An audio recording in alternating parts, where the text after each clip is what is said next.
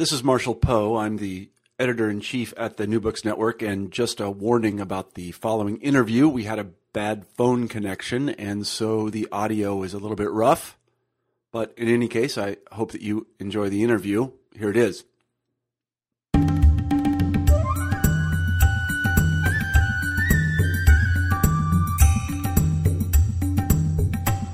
Good day, and welcome to New Books in South Asian Studies, hosted by Dhara Anjaria out of Bombay, India. Our guest today is Justin Jones, lecturer in South Asian History at the University of Exeter, and he's going to be talking to us about his book, Shia Islam in Colonial India, Religion, Community and Sectarianism. This is as much a book about Lucknow and Oudh, the region of which it was the capital, as it is about Shi'ism. The nawabs of Lucknow created one of the world's most significant post-Safavid Shia kingdoms. The kingdom ended with the 1856 deposition of Wajid Ali Shah.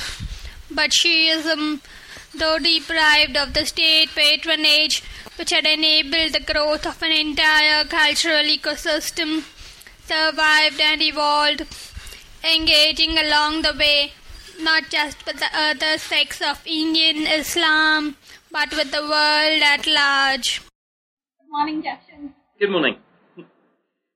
Thank you for doing this for the New Books Network, and it's a pleasure to have you talk to us today. Well, no, thank you very much for inviting me to speak. I'm very pleased. Oh, that's great. To start off with, could you just tell us something about yourself and, your research? Sure.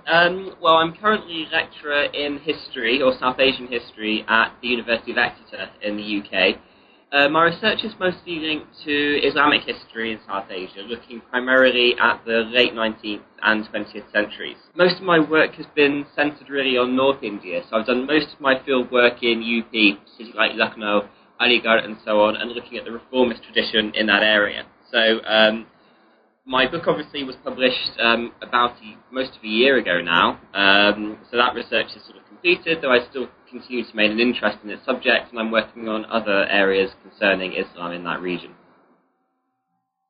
So what's the book about? The book is basically about the Shia community of North India. It looks primarily at the region of Lucknow and the surrounding region of Awadh. So it's primarily it's a kind of local history looking in depth at a particular religious community. The reason for picking that Shia community as the basis of analysis is that that region was under Shia rule between from the 18th century up until the rebellion of 1856, 1857. So the community there was always one of the most influential in Indian Shi'ism generally, and certainly considers itself to be a kind of, if you like, a kind of leading bastion of the religion in the subcontinent. So what the book does is it picks up, if you like, the story of Shi'ism after 1847, when, of course, you have then the demise of the old Shia rulers, the nawabs, the subjection to colonial rule. And so the sense has always existed in scholarship that Shi'ism thereafter goes into decline. The patronage networks dry up. There's no longer the kind of state support for Shi'ism that there once was, and so there's been the sense that it goes into fading. And I've tried to argue instead that what you see is a kind of reconstruction of what Shi'ism is and how it works as a religion. So the book's kind of central theme is how Shi'ism turns from this kind of, if you like, a kind of state-linked religion, one about the ideas of governance, one about a sort of sense of high culture, of Sharif norms and so on, into something much more systematic and much more universalistic. So the idea of Shi'ism existing as a religion linked to, but quite identifiable from the sort of surrounding cultural setting in which it exists. So that's one of the big themes of the book. And the other one that's tied in with that is a study of sectarianism, which I sort of take to mean different kinds of Shia-Sunni conflicts. And the sense has often existed in literature, of course, that sectarianism in the colonial period is somehow incidental, or it's not that important. Because, of course, historiography has always emphasized Hindu-Muslim conflicts as being the kind of prime, if you like, the most consequential form of communal conflict in colonial India, for obvious reasons. But I've tried to instead look at some of the theory that's been applied to communalism and look more in depth at Shia-Sunni conflicts and how they evolved. And the kind of theme of the book is that you can't separate the study of Shi'ism and sort of the internal workings and changes within Shi'ism from sectarianism. So it's about the links between the two, which I'll sort of talk about later in the interview, I guess. So it's got this two-pronged approach of looking at Shi'ism and the kinds of reconstruction of religion, but also looking at the way in which that entrenches or systematizes forms of conflict as well. Going back to the start of the book, and you mentioned that the Shia community was associated with the ruling house in Lucknow. So how did that actually happen? How did Shi'ism? Yeah, because as I understand, the state of Lucknow, or let's say the nawabs of Awadh, they were primarily viceroys of the Mughals. Yeah. So and the Mughals were basically Sunni Muslims. So how did they manage to achieve a position of being influential? Oh, that's long before the book starts. But essentially, the state of Awadh evolves. It becomes a kind of vassal state of the Mughal Empire from its foundation in 1722. So it's indicative of the kind of wider fracturing of the Mughal Empire through the 18th century into various regional states. So really, the political peak of Awadh is in the late 18th century, and after that, it essentially becomes more and more under the influence of the East India Company. And obviously, it's sort of drawn into the same kind of treaties of trade and protection as are many of the regional states during the late 18th and early 19th centuries. I guess of most relevance for the book is the evolution in the early part of the 19th century of the state of Awadh into a much more theocratic Shia-influenced state. So under the later nawabs, especially kings like Amjad Ali Shah, you have the establishment of a Shia judiciary, you have the construction of Shia schools as a way of influencing the actual governance of the state. And so the state has moved away from being a sort of more kind of courtly, Mughal-influenced Persianate state into something much more distinctly Shia in its workings. And so that's sort of why the story is interesting, because on the point of annexation in the 1850s, you've got the state being under the most explicitly Shia political influence that it's been under since its creation, really. And so the book is taking up that question of what happens to, for example, the Shia scholars who've been built up as jurisconsults, as state educators, as Waqf trustees, as courtly advisors, and what actually happens to them when they're disenfranchised of their own roles.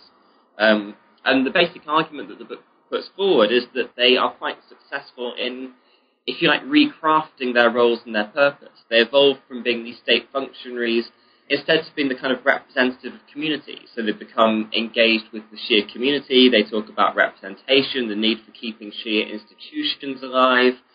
They start to reach out to the community through public forums, through sort of social organisations, what are called anjumans, and in terms of a kind of sort of lay proselytization as well, to instruct the public on the tenets of their religion. So that's a very roundabout answer to your question, but basically the book is taking up that question of what happens after the collapse of this Shia theocracy, this sort of Shia state, and sort of how that evolves into a more kind of public and sort of a kind of engagement with the urban public sphere as a way of keeping the religion alive. So what in fact was the impact of the annexation of Awadh? I mean, you do mention that there is a certain financial impact, but from what you just said, that there wasn't that much of an adverse impact culturally speaking. Yeah, I mean the impact is huge. I mean, to start with, on the point of annexation, Shi'ism undoubtedly goes through a huge decline, which lasts for really probably a good 20 or 30 years. I mean, in even the city of Lucknow, you have the taking over by the colonial state of many of the key religious institutions. You have of course, many of the old courtly elite who had been sort of very much tied to the state were basically became pensioners of the colonial state, and so they sort of get drawn into, they lose a lot of their wealth and their social significance. So you do have this decline, but it's really from about the 1880s when you start to see much more of a reconstruction. So to give you a few examples of how things change, you've got the formation of madrasas, explicitly Shia religious schools in the state. there have been Shia religious schools in Awad, but most of the significant ones had closed down on the point of annexation because the madrasas were there to serve the state. So when the state ceased to exist, the madrasas ceased to exist as well. So the ones existing from about the 1880s are very different. They're founded on, if you like, kind of voluntary donations, on the activities of particular scholars in the city. Likewise, the mujtahids in India, again, these have been state functionaries. Their role is very subdued from 1857. So many of them return to their qasbas, their kind of hometowns outside of Lucknow. Many of them actually go on long spells of learning and ziyarat in Iraq. They essentially go into a kind of self-imposed exile because the political climate in North India is so hostile. So it's from, again, about the 1880s that you start to see them being able to recraft some of their old significance, not just through madrasas, but also through public organisations, through their new access to printing, and so they're recrafting their role as these kind of public teachers, public spokesmen, and sort of crafting a new kind of temporal relevance. So there is this decline, but what the book really takes up is not the decline so much, but the kind of the forms of the reconstruction from about the 1880s in the construction of new religious institutions, and with that kind of new forms of public and popular religion as well, which come out of that, as well as kind of a whole new kind of network of social institutions which start to come up from about the 1880s. So, for example, you start to see the formation of new organisations, the most important of which is the Shia Conference, which comes up in the 1900s. Attached to that is this whole array of Shia foundations, charities, schools, things like kind of Muharram associations, which regulate religious festivals for the Shia, things like charities like orphanages, groups for the protection of groups like widows and so on. So you have this huge kind of network. I call it a process of Anjuman building, really, taking up this idea of kind of public organisation and social service, which was quite common to many communities and nationalist groups around about this period. So you've got Shi'ism being completely reconstructed, and the whole look and the whole working is something very different from that you see pre-annexation. So this is why I sort of talk about how we can't talk about this as a mere religious revival. This is about the reconstruction of something completely new and something much more systematic. So you mentioned a few minutes ago that, after the annexation, a lot of these scholars either went back to their hometowns or they went, to Iran for further training. So how did this actually affect the links of the South Asian Shia world with, the Persian Shia world? Because you've written a lot about that. Yeah, absolutely. One of the arguments that I take up in the book is this idea that, how to put this, a lot of literature on Shi'ism in the 19th and 20th century has taken it in a very kind of global or transnational mode of working. I'm thinking in particular of, not just Juan Cole's work, which has been the most influential on, of course, Indian Shi'ism, but scholars who've worked on, say, Iraq, like Chibli Mallat, who talks about this idea of a Shia international, that the Shia world is completely linked up by these international networks. And in the 19th and early 20th centuries, they're primarily centred in southern Iraq. The city of Najaf in particular, which is a big centre not just of learning but of pilgrimage as well, because of the shrines there. The argument of the book really is to say that these global networks aren't everything. There's always been a slight sense of seeing the Indian Shia as existing on the periphery of the, if you like, a kind of global Shia network. And arguably this isn't really the case. And what we see in the period that I'm talking about isn't just a kind of internationalization. It's not just a story of globalization, but you've got instead this kind of counter development of a kind of Indianization of Shi'ism, a much greater kind of consciousness of what it means to be an Indian Shia, and for Shi'ism to work within its Indian setting. So there's this sense of the Indian Shia not existing on the periphery of the Shia world, but actually having a kind of autonomous and meaningful role within a kind of global religious network, if you see what I mean. So one example, again, to come back to is the idea of the madrasa. Now, in Nawabi Awad, the madrasas were primarily built upon an educational prototype linked very strongly to Iraq. What we see in the late 19th century is the new schools actually have a much more Indianized curriculum. A lot of the books they're teaching from are of Indian genesis. The teachers within them are primarily Indian, and the networks of students visiting them are primarily Indian as well. So there are these connections with Iraq in particular, but the these schools are really sort of constructing, if you like, an autonomous form of Indian Shi'ism in that part of the world. Likewise, things like popular religion in India. We have in the late 19th, early 20th centuries a huge renewal of a religious custom called Taziyadari, which is the parading of, if you like, models of tombs. Hussein's tomb during Muharram is processed through the streets of towns like Lucknow. Many of them are sort of buried in these sort of mock recreations of the Karbala tragedy. So these are very distinctly Indian customs, and during this period they're actually being exported around the world by Indian indentured labourers and so on, but they're very much associated with the kind of Indian Shi'ism. So again, you've got this renewal of a distinctly kind of indigenous form of Shi'ism. What other examples? Likewise, things like Waqf endowments. These huge endowments left behind by the nawabs as ways of sort of ensuring the ongoing funding and patronage of Shi'ism. A lot of money had always gone from Awadh to Iraq, but what we see during this period is that Indian scholars in Lucknow are trying to put much more Indian influence over how the money is spent. So there's almost this kind of attempt to ensure that these funds are Indianized. They are run by Indian scholars, and they're kept for Indian students and pilgrims in Iraq. So I guess the point of the book, or one of the points of the book, is to show that Shi'ism isn't simply this kind of global religion tied together by transnational networks and led from Iraq. It's something much more complex.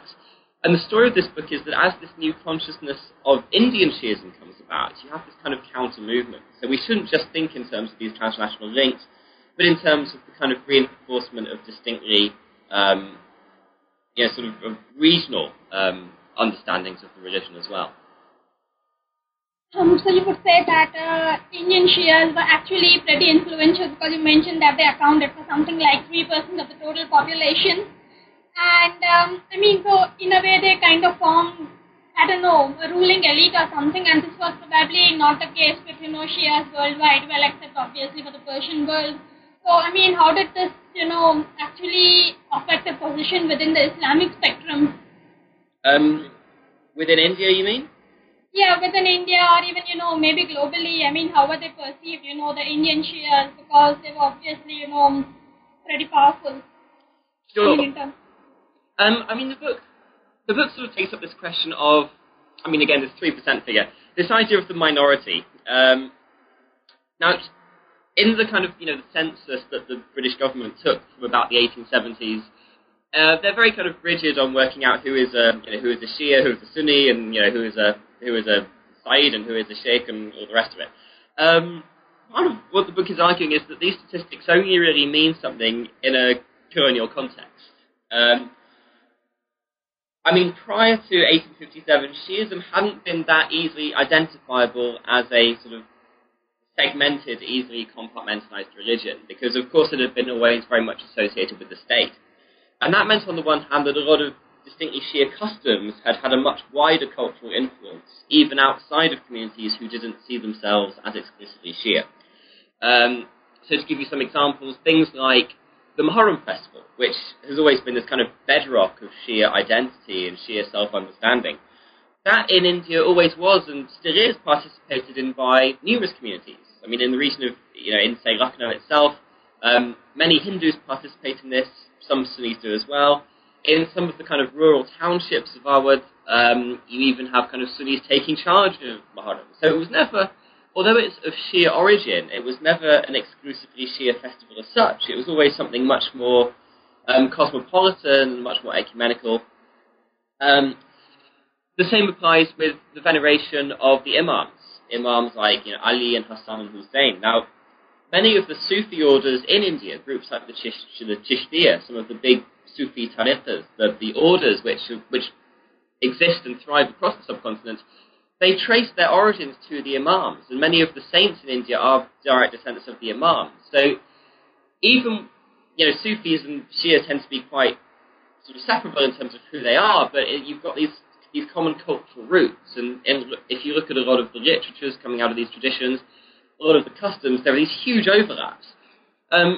So I guess one of the things that the book indicates is that the idea that the Shia are somehow separate and exclusive is something that comes out of the colonial context, not just because of the demise of Shia power, which means that, of course, the cultural influence doesn't have the same resonance that it once did, but also because there is this attempt to separate out these customs and cultures and traditions and all the rest. And the colonial state is doing this, but equally the population is doing this as well. So that's why this 3% figure becomes, if you like, something of a, it's very much a new construct. It would have very little meaning before the 1870s, 1880s, when these things were put in place. And so as sort of a result of this, you do have this attempt among Muslim communities to separate themselves and work out who they are. There's this attempt by the Shia to, if you like, to shore up their own identity, to make sure that their traditions are quite separable and identifiably different from Sunni traditions. Likewise, among Sunni communities, you have, an attempt to sort of separate those influences that are seen as being of Shia origin, particularly among Sunni movements like, say, the Deobandi movement or the Barelvi movement, these huge reformist movements coming up in the 1860s, 1870s, 1880s. So this is where you start to get these kind of these schisms and this sense of difference coming about between these communities. And so these are really quite new to the period in question. These are sort of conflicts and questions and debates which are coming about in a colonial context rather than a pre-colonial context. And so I guess to answer your question in a roundabout way, I guess this idea of the Shia as a minority is something that is quite new in this period. It's something that had very little meaning before the 1860s. And much of the book is trying to work out how the Shia start to sort of, how they try and work out their own strategies in this context of being a minority, how they attempt to shore up their own religious identity, how they try to protect themselves as a minority, and how they attempt to define themselves. But these are debates which are very new in the colonial period. How does the colonial state actually attempt to, organize and codify all the many kinds of Islams in India? Probably that actually affected, intersect relations, within the different Muslim communities in India, because I'm thinking, for example, in terms of law, a lot of Muslim law that was codified, it was probably based on, Hanafi Sunni law, and these guys would probably have had their own customs and things. So what was the impact of, the colonial state trying to, superimpose itself? Yeah, sure. Absolutely. The colonial state always has this, as always, it tends to see India in the trope that we know of well. It sees India as this sort of innately kind of religious and unchanging and spiritually focused society. So through the 19th century, you do have these sort of quite intense attempts to work out what's different between the Shia and the Sunni. You're quite right about the idea of law, which I don't talk about in the book. I'll happily talk about this, but of course Hanafi law becomes the kind of bedrock of the whole personal law system that the British are constructing through the 19th century.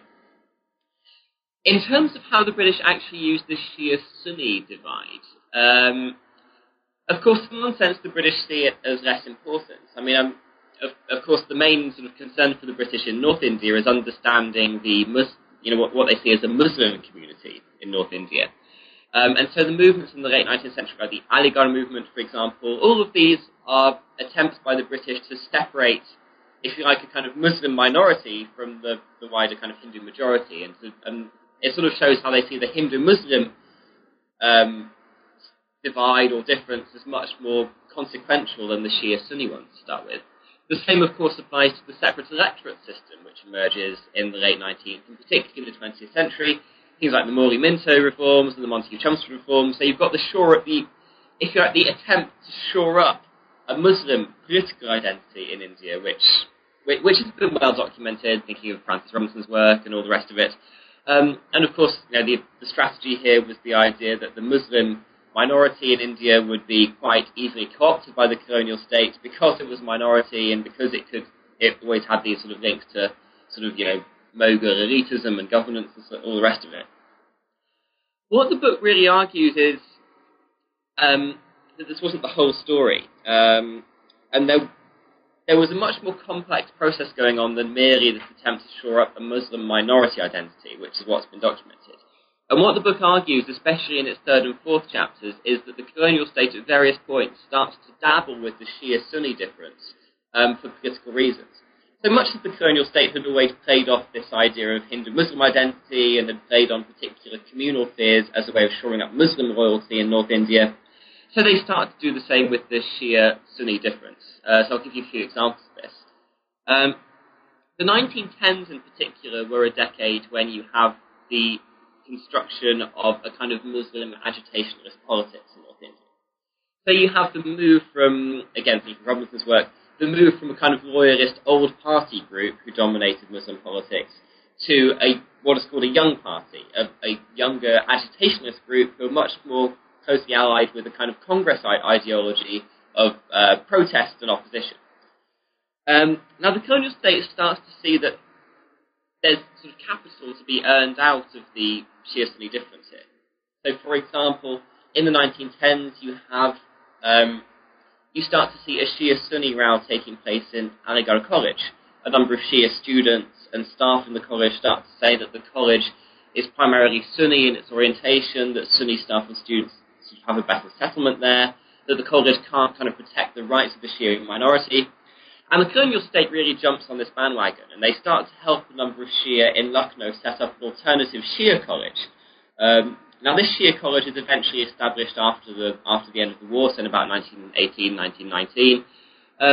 It's set up under this language of, sort of proximity to Aligarh, that the college is essentially created on the same sort of educational model, this sort of modernist education as Aligarh was. But the actual sort of way in which the college is set up is obviously one that is designed to stoke Shia-Sunni antagonism and to separate sort of the Shia project of educational reform and consolidation from the kind of Aligarh model. And if you look at the language of a lot of the administrators and many of the Shia scholars who are setting up this college, it's quite obvious that the Shia college is set up in as a kind of antagonizer rather than something set up on the model of Aligarh itself. Another example is the whole language of jihad and anti-colonial agitation, which is coming about in the 1910s. Now, again, the colonial state is quite sort of proximate to this, but the colonial state is quite successful at ensuring that many Shia disassociate themselves from, for example, the Kanpur mosque agitation of 1913, which was this huge anti-colonial movement in UP. The key example perhaps is Pan-Islam, which is growing in these years. You have the beginning of the Pan-Islamic agitation at the hands of the Ali brothers, Muhammad and Shaukat Ali. You have the Khilafat movement emerging around about 1918, 1919, which is, today the biggest anti-colonial Muslim agitation in India.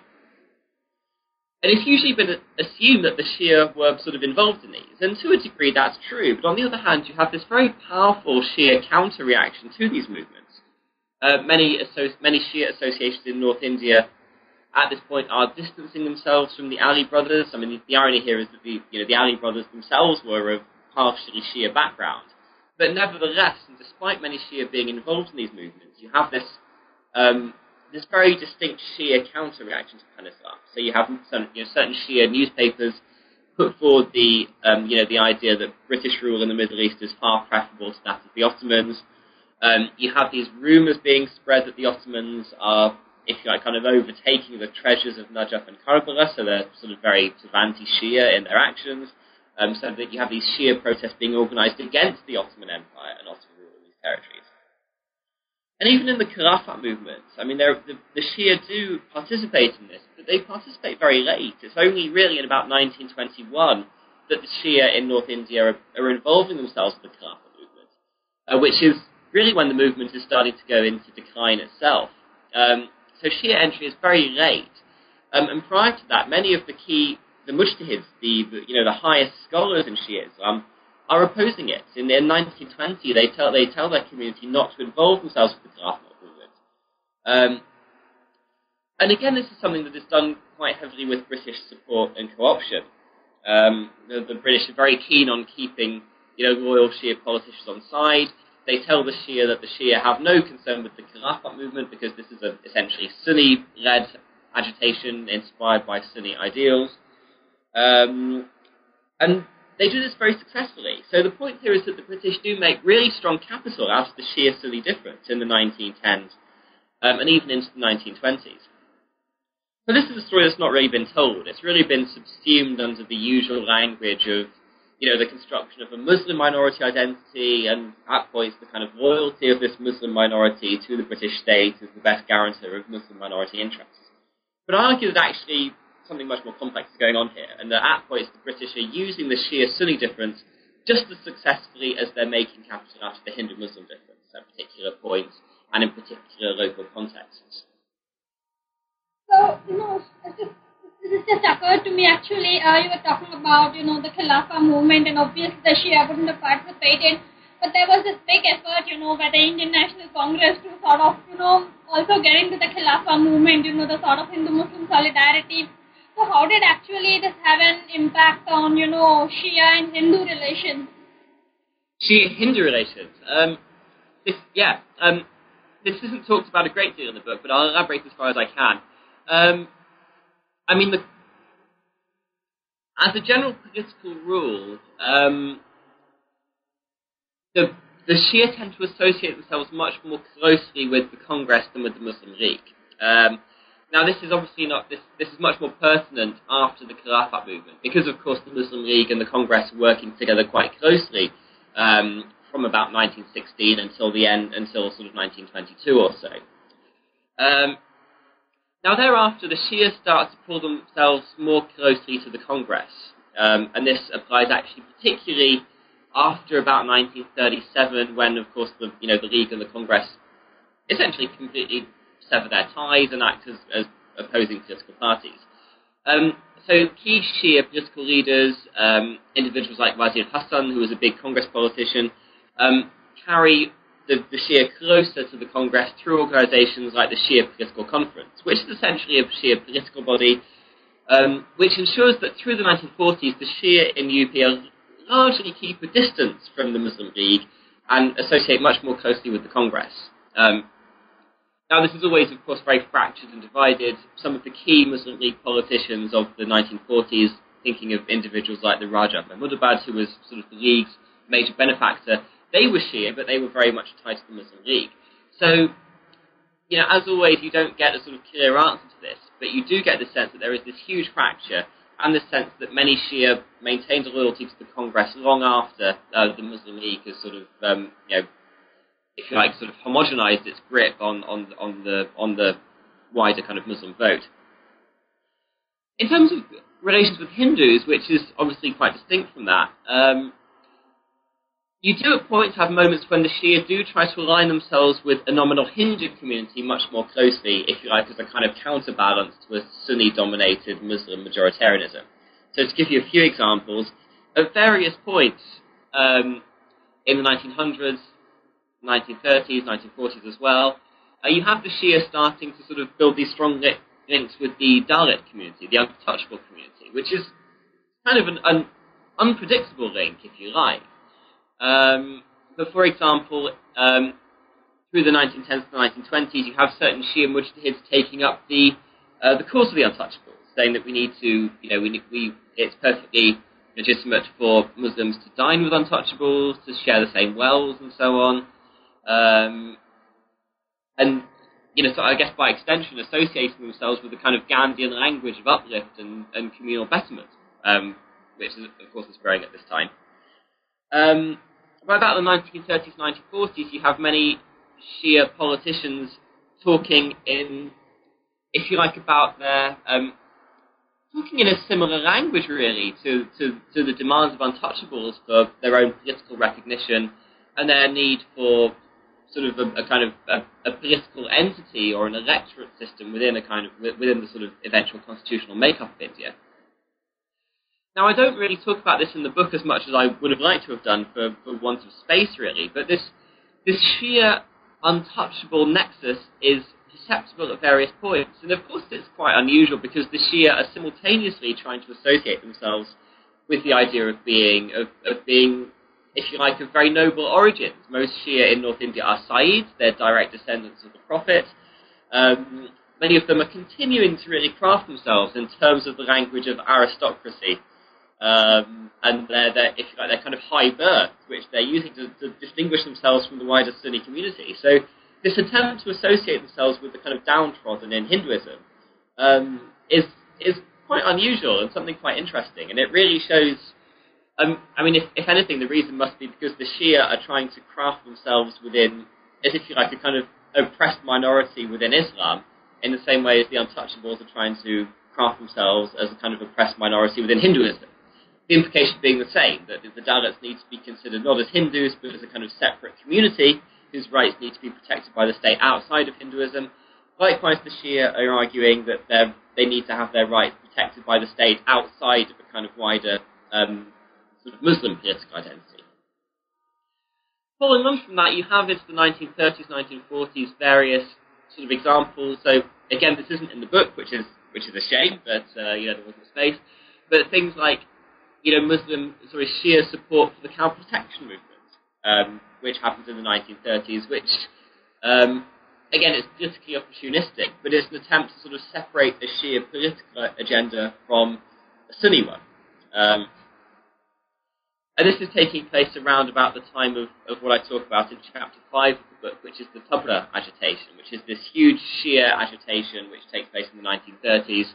And during that, many sort of Hindu spokesmen are offering their support to the Shia as well, that the Shia ought to have the political rights to maintain their sort of religious customs and so on. So you do, at particular points, see this sort of opportunistic link between a kind of Shia political identity and a Hindu, or at some points even an untouchable political identity. But these links tend to be very fluid and very opportunistic. So they're not consistent, but they're ones that arise at particular moments when the Shia community is trying to assert its own need for political recognition. That's fascinating. I was just wondering, what were the links of the North Indian Shia community with, the Shias in the South? Again, that's very interesting. And it depends really on which side you ask from. I mean, of course, in South India you have a hugely interesting and important Shia minority which is clustered around the old sultanates of Bijapur and Golconda, and eventually the state of Hyderabad, which, while it wasn't a Shia state in the same way as Awadh was, nevertheless had a very strong Shia influence, and its cultural institutions, or Shia cultural institutions there, always were and remain very vigorous. Now the links are, again, they're sort of interesting and complex, and again, because this book is very much a kind of North India-centered study, it doesn't look at them in quite the same way, but I'll elaborate as far as I can. The North India Shia always try and see themselves as, if you like, the kind of guardians of Shi'ism. So what always really surprised me about the sources I looked at for this study were how far the sources, well, firstly how, if you like, neglectful they are of specific Shia, of specific reference to the Shia of the South.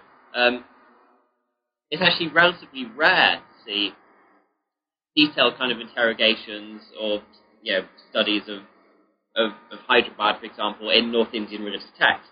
But at the same time, the North Indian texts are talking about this the Shia community as being Hindustani, and they're using this language of a Shia Qawm, which, of course, is a sort of term which indicates kind of wider Indianness.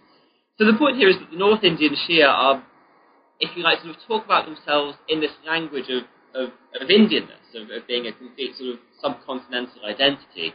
At the same time, they're not really engaging the South in any substantive way.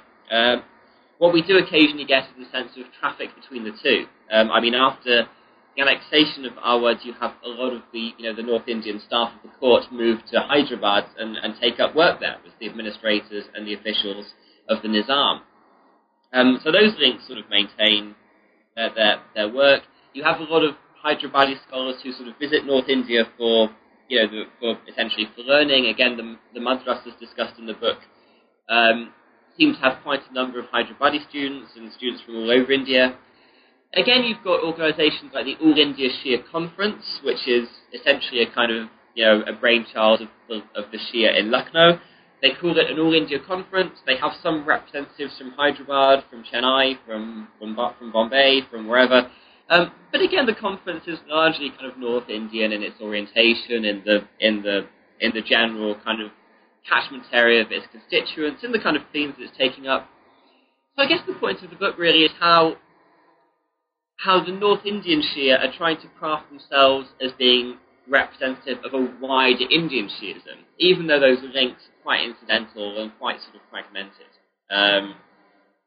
And so, in a sense, what it shows is the kind of, if you like, the interrelations between, if you like, locality and nation, almost. In this sort of local context, you've got the Shia working on their own kind of, their own sort of, the kind of Lucknowi networks, the sort of the renewal of Shi'ism in Awad. But this language of Qom, of kind of a regional identity, is overlapping very heavily with this sense of a national Shi'ism as well. So in a roundabout answer to your question, the North Indian Shia were quite,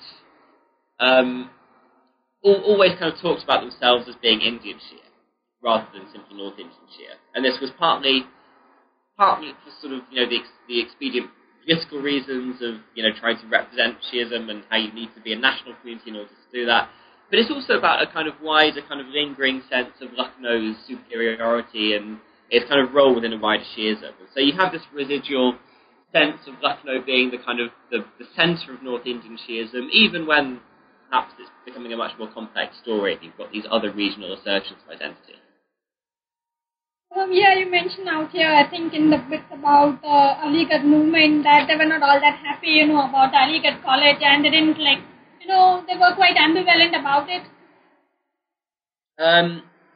Yeah, absolutely. I mean, again, this is a story that hasn't really been taken up substantively in much literature, because the usual kind of Aligarh narrative, thinking of, the work by, David Ehrlichfeld and so on, has been that Aligarh shored up this, if you like, this kind of cross-sectarian Muslim identity. The idea was that Aligarh would be a college for the Muslim elite of North India. It wouldn't distinguish on Shia, Sunni, or any other ground. It wouldn't take into account Shia-Sunni difference. The Sayyid Ahmad Khan himself was one of these great reformers who talked about the need for Muslims to neglect or forget their sectarian differences and work together.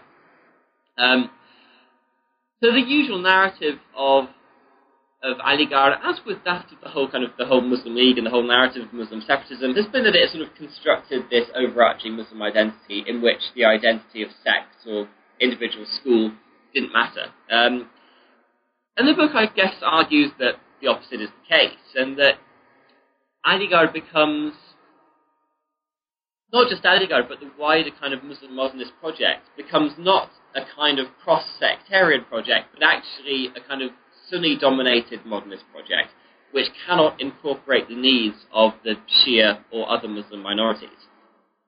So to give you a few examples of how this works in practice, a lot of the key sort of personages of the Aligarh movement were seen by the Shia as being quite hostile to their needs. One example is Vicar al-Mulk, or Mushtaq Hussain, who, of course, for the Aligarh movement, he was the secretary of Aligarh College in the early 20th century, but he was seen by many Shia as being a sort of virulent anti-Shia polemicist. He was based in Amroha, where he had made this name really as the kind of, as if you like, sort of the representative of the Sunnis on the local municipal boards. So it's a much more complex story. And actually, if you look at a lot of the Aligarh-inspired modernist press in North India, what the book argues is that a lot of Aligarh activists were writing in this language of polemic against an old Muslim aristocracy, the kind of old courtly elite who could have modernized. And the reality was that a lot of this Muslim elite happened to be Shia. So the point is that this kind of Muslim modernist agenda is overlapping quite strongly with a kind of anti-Shia polemic. So, for example, a lot of articles written in the North Indian Urdu press talked about the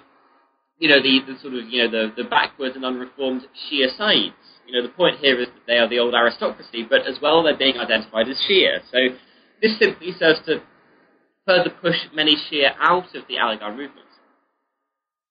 And as I argue in the book, you have a sort of Shia kind of counter-reform movement, which is emphasizing the need for a Shia modernist education, but along separate lines. So the idea that the Shia need to sort of establish their own educational movements and schools. And you have several examples of this. Of course, you've got the Shia Conference, which is attempting to set up various Shia schools and groups around the province and indeed around India. You have distinctly Shia educational anjumans, public organizations coming into being.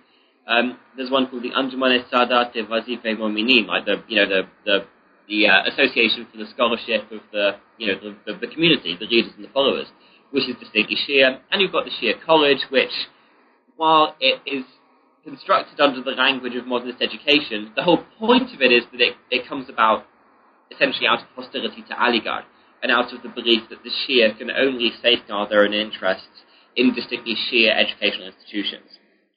So, while this isn't one of the key themes of the book, it's sort of confined to one chapter. I guess one of the implications of the book is that the Aligarh movement doesn't only exist as we've thought about it. It's not only a kind of it's not merely a kind of Muslim reformist movement, but actually it's seen by certain Muslim minorities as being unable to incorporate their own identity, and as being a kind of Sunni majoritarian movement. So the take on Aligarh is quite sort of distinct. That is incidentally the theme that helped me get into this area of study. When I started this project, I was looking primarily at, say, the Aligarh movement and the Muslim League, and sort of how that related to Muslim minority interests. And as the study evolved, I started to go much more into the kind of Shia angle of the study and looking much more about the kind of dialogues and dialectics within the Shia community. So this is, if you like, where the research started. And then the whole project that came out of it became very different and much more wide-ranging. Talking about the research, how was it? I mean, what was the archival research like? Because you've used a lot of, non-English sources, so how was it? Sure. I mean, again, when I started this research, this is a while ago now. This began as a doctoral thesis back from about 2003, I probably started. And it evolved also during a kind of postdoctoral fellowship. So it's, over time it's changed its shape consistently, and greatly. A lot of the research fit, the idea to start with was to construct a largely political study, I guess, looking at the emergence of a Shia political identity, which would of course be based on archives, newspaper sources, and so on as well. But when I was on fieldwork, primarily in Lucknow, but also in other towns in UP, Aligarh and Moradabad and other places like that, it seems to me to become much more interesting to sort of work out the internal workings of the community. And this drew me much more closer to using Urdu sources. So a lot of the book is based on things like, what are called sort of rasail, tracts and treatises written by the community. So these include, kind of instructive tracts teaching the Shia community how to live and sort of how to behave as Muslims. They include sort of, literature about Muharram, books about how Muharram should be regulated, but also sort of compilations and writings about the Imams, Imam Hussein and Imam Ali, and this huge sort of wider kind of sort of network of Urdu literature. So what I think ultimately the book has tried to do is bring out this idea of a very vibrant kind of Urdu public sphere in North India. And this has never really been looked at for the Shia, and I guess part of the reason is that the Shia has always been seen as this kind of Persianate culture, sort of rooted in this, again, this sort of transnational traffic and sort of essentially communicating through Persian and so on. But really, of course, that's not the case, and most North Indian Shia would have been reading not in Persian, but in Urdu, or those who could read or who did read. So the book is trying to sort of show how Shi'ism is sort of evoked and understood and presented through Urdu literature. And of course this links back to what I was saying earlier about the idea of sort of Indian Shia identity. Essentially the main medium of communication in North India was not Persian at all, but it was Urdu. So the thesis is really looking consistently at the kind of themes and almost the kind of language that is coming out and how Shi'ism is being presented. And so I look a lot at the kind of language. Again, I mentioned earlier this idea of how the Shia community is articulated and presented. And there is a change over the period. It's increasingly moving towards talking about the Shia in terms like Qom, this idea of the Shia being a kind of easily identifiable and largely separate group. Now, to go back to fieldwork a bit, really, again, I started sort of working in archives, working in Lucknow and Delhi and so on, but the more time I spent out there, the more it occurred to me that it became impossible to work on the Shia community as a whole. And really what I started to then try and do was sort of separate different sort of groups and factions within it. And the thing that really inspired me to do this was mixing with a lot of the Shia community within Lucknow itself. I mean, I won't mention any names, but when you talk to a number of the ulama who still work in Lucknow, many of whom are descended from the people who I talk about in the book, or when you talk about many of the Shia sort of secular leaders or the leaders of Shia secular institutions in Lucknow, the relations among them are generally, are often very sort of difficult. They're often very antagonistic and very competitive and often actually very hostile. And I felt that if I, as an outsider working in Lucknow, could get a sense of the kind of politics within the community, then how intense must it be actually for those working within it? So from that point, I really started to try and separate out, the idea that the Shia community even existed. And I guess what the book is trying to do is argue that there is no such thing as the Shia community at all. But what you've essentially got are these rival groups and these rival claims to influence within the community. And all these groups are just trying to claim that they are like representative of the Shia community, I guess. Pretty much. And I mean, one of the key arguments of the book in that regard, I haven't really talked about this today, but I look in the book a great deal at sectarianism and Shia-Sunni conflict, and that was one of the main things I wanted to look at when I started doing the research for this. But the problem I really came across was that if there's no, if the Shia community itself is so fractured and so riven with dispute and changing so much and so, so hard to pin down, then how on earth can you talk about the Shia and the Sunni as in any way fixed communities? And so the argument about sectarianism in the book really is, it's not to see it as a kind of result of a Shia religious revivalism or a Shia community consolidation, because the point is that this Shia community never is consolidated. And so I try to take up the argument that sectarianism or Shia-Sunni debate is really, it's not the result of something, but it's the kind of means to an end. That in a way the Shia are ongoing, they're engaged in this ongoing process of dispute and debate and talking about what it means to be Shia and what the community is like. And one of the ways in which they do this is by, if you like, contrasting Shi'ism with its opposite. So a lot of Shia-Sunni debate and dispute comes out of this attempt by the Shia to define themselves, to talk about what it means to be Shia, to sort of establish a kind of basis of community, which means a constant process of comparison with its opposite. Now, sort of further to that, one of the arguments of the book, which is taken up in all chapters really, perhaps especially in chapter 2 and chapter 5, is that Shia-Sunni conflict is partly a result of conflict between different groups within Shi'ism itself.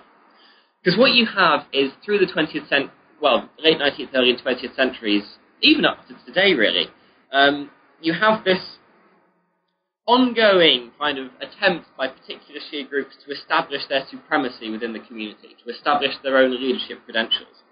And part of the way in which they're always able to stake a claim is by, if you like, sectarian modes of communication, which are always good at getting, they get sort of public coverage, they bring people to attention, to always trying to say something a bit more controversial or to sort of push a particular religious ritual a bit further than anyone else, is a way of establishing a kind of leadership claim within the community. So my argument is that a lot of Shia-Sunni conflict comes about in this way, with particular Shia groups attempting to assert their own leadership role within Shi'ism, thereby adopting a sort of anti-Sunni language or form of practice as a way of doing this. Now, this, of course, works both ways. I argue as well that Sunni polemic against Shi'ism is very much rooted in the same thing, but the focus here is, of course, on the Shia community. And so the argument here is that you can't separate sectarianism from a study of how Shi'ism is changing in this period, which is why I've chosen to look at both together rather than just looking at Shi'ism or just looking at sectarianism. Wow, we've covered a lot of ground here. You've taken up a lot of your time. But one final question, what are you working on currently? I continue to have some interest in Shi'ism. I'm continuing to work on a few sort of offshoots of material covered in the book. So I'm working in particular on a couple of articles at the moment which look at some of the key clerical families who emerged from this book. This book, as I've emphasised, is very much a sort of community-centred narrative, but I'd like to look at some of the individual scholarly networks coming out of this study, and how they're changing, and how they're communicating, and how they change the colonial period. As well as that, I'm looking at various other studies linked to the North Indian ulama and the North Indian Muslim community more widely.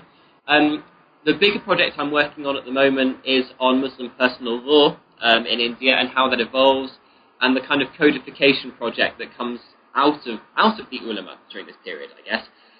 Again, I got onto this subject through looking at the Shia and working with numerous groups in North India which currently exist, like the Shia Muslim Personal Law Board. I published an article on personal law in Modern Asian Studies in 2010, which is, again, it's taking up a linked argument to the book, but looking at how sort of Shia groups and wider Muslim groups are interacting, but through the sort of realm of personal law as a kind of canvas on which these groups are asserting their own identities.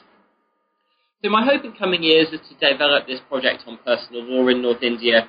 I'm also looking increasingly at the Sunni ulama. I'm looking at groups like Deobandis, in particular in terms of the kind of religious revivalisms and reforms coming around in this period. And also I'm looking at sort of wider sort of Deobandi networks existing between North India and Afghanistan.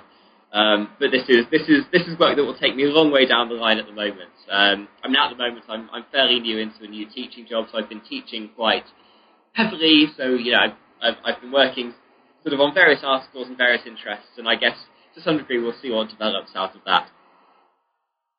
I'm sure it'll be great, and we'd love to have you back on the New Books Network, whenever the next project is published.